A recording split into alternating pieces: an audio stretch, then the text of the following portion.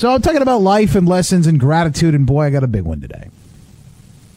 I mean, I really did. I'm walking, and I see a guy standing on the street, and he is like in one of these kind of green, almost like an army fatigue, olive green kind of jacket. Older black guy. I think he said he was 50. I say he's 50. That's so in that age range. And I see him asking for change. Now, I warn you, I'm telling you this story for a completely different reason of why you think I might be telling this story. I just want you to follow me with this, okay? So, at first I look at him and I go, oh gosh, there's a guy asking for change. And 9 times out of 10, I try to just kind of like, I'm trying to be a good person. Oh God, please just let me get past this guy. I'm trying to be nice. Let me smile. You know, I mean, I've learned that you're not really supposed, like, you can't look at people because they're going to engage, or you could say, you know, look, usually I don't carry a lot of cash on me or anything. So I'm like, yeah, you know, I don't have any change or anything. I hit the guy. He sees me. I see him. I smile. How's it going, man? Hey, man, got any change? Looking for some change. Can I say, you know, I don't have any right now. You know, but I'm going into this place down here. When I come back, I'll make some change. You know, if you're going to be around, and I'll take care of you. Yeah, I'm going to be here. I'll be here. So I get past him, and I think to myself, gosh, that was stupid. What an idiot. Yeah, I'm getting ready to go into this restaurant. I tell this guy I'm going to go in this restaurant. Hey, you just wait outside while I go in here. So I'm like having that conversation in my head. Like, what a moron. Why did I do that? That was wrong. So I sit down. A guy greets me at the when I walk in, and he goes, how's it going? I said, just one. And he's like, you want a table or you want to sit at the bar? I said, yeah, table's good. So I sit down. I put my bag down in the chair that's opposite me. My table is facing the window that's looking out onto the street. Well, this guy walks past at some point, and I go, Jesus, really? Here I am. This thing that I promised that I'm going to start, you know, promise myself, I got it since 2012. I got to listen. I got to listen. Life, God, the universe, whatever you want to call it. For me, it's God. That's just my faith, right? Is speaking, saying, look, man, I'm giving you an opportunity to do something cool here. What are you doing? The guy walks past the window. Okay. All right. I'm listening. I get up. I go to the door. Go to walk outside. I go, hey, man, are you hungry? Here I am with another great question. The guy's asking for change, but you don't know. Like, does he really need food? Is he just trying to get some booze? I don't know. Is it, what's he going to do with the money? And is it even any of my business? I have no idea. Is he homeless? What's the deal? All right, hey, man, are you hungry? Yeah. Yeah, I am.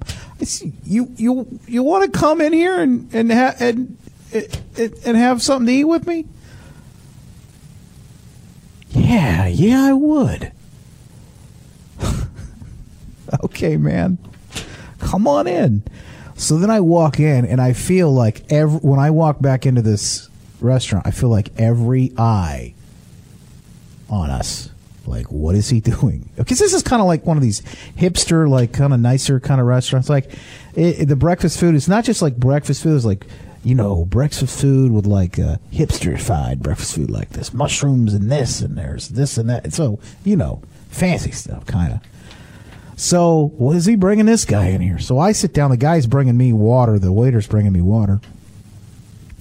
He comes up, and he shows up when I sit down with the guy that's at the table with me, and we sit down. And there is a couple between my table, my little table that's two of us, two-seater, and their table is at the window.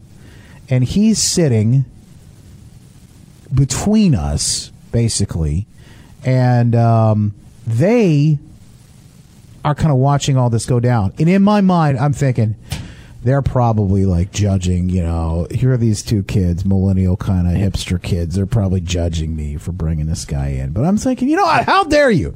This is the inner dialogue going on in my head. I'm just trying to do something nice here.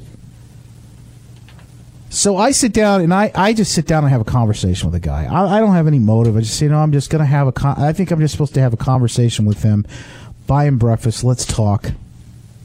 Over the course of the next, half an hour or so, I get to know this guy. Like on a level that you would just get to know anybody. And we start having a conversation.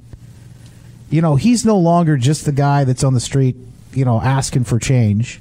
And I'm no longer just the guy that's like walking past him, either with my head down on my phone, trying to avoid the guy or whatever, right?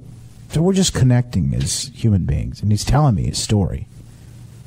My mom died. She died from heroin. He kept kind of repeating himself. She died from heroin. Died from heroin overdose. My grandma died. She died the same year. Telling me his story. His mom was 14 when she had him. Jock was his name. Jock was pretty proud. He was proud of something that I thought was kind of interesting. He said, I was born on Christmas. It's my birthday coming up. I was born on Christmas.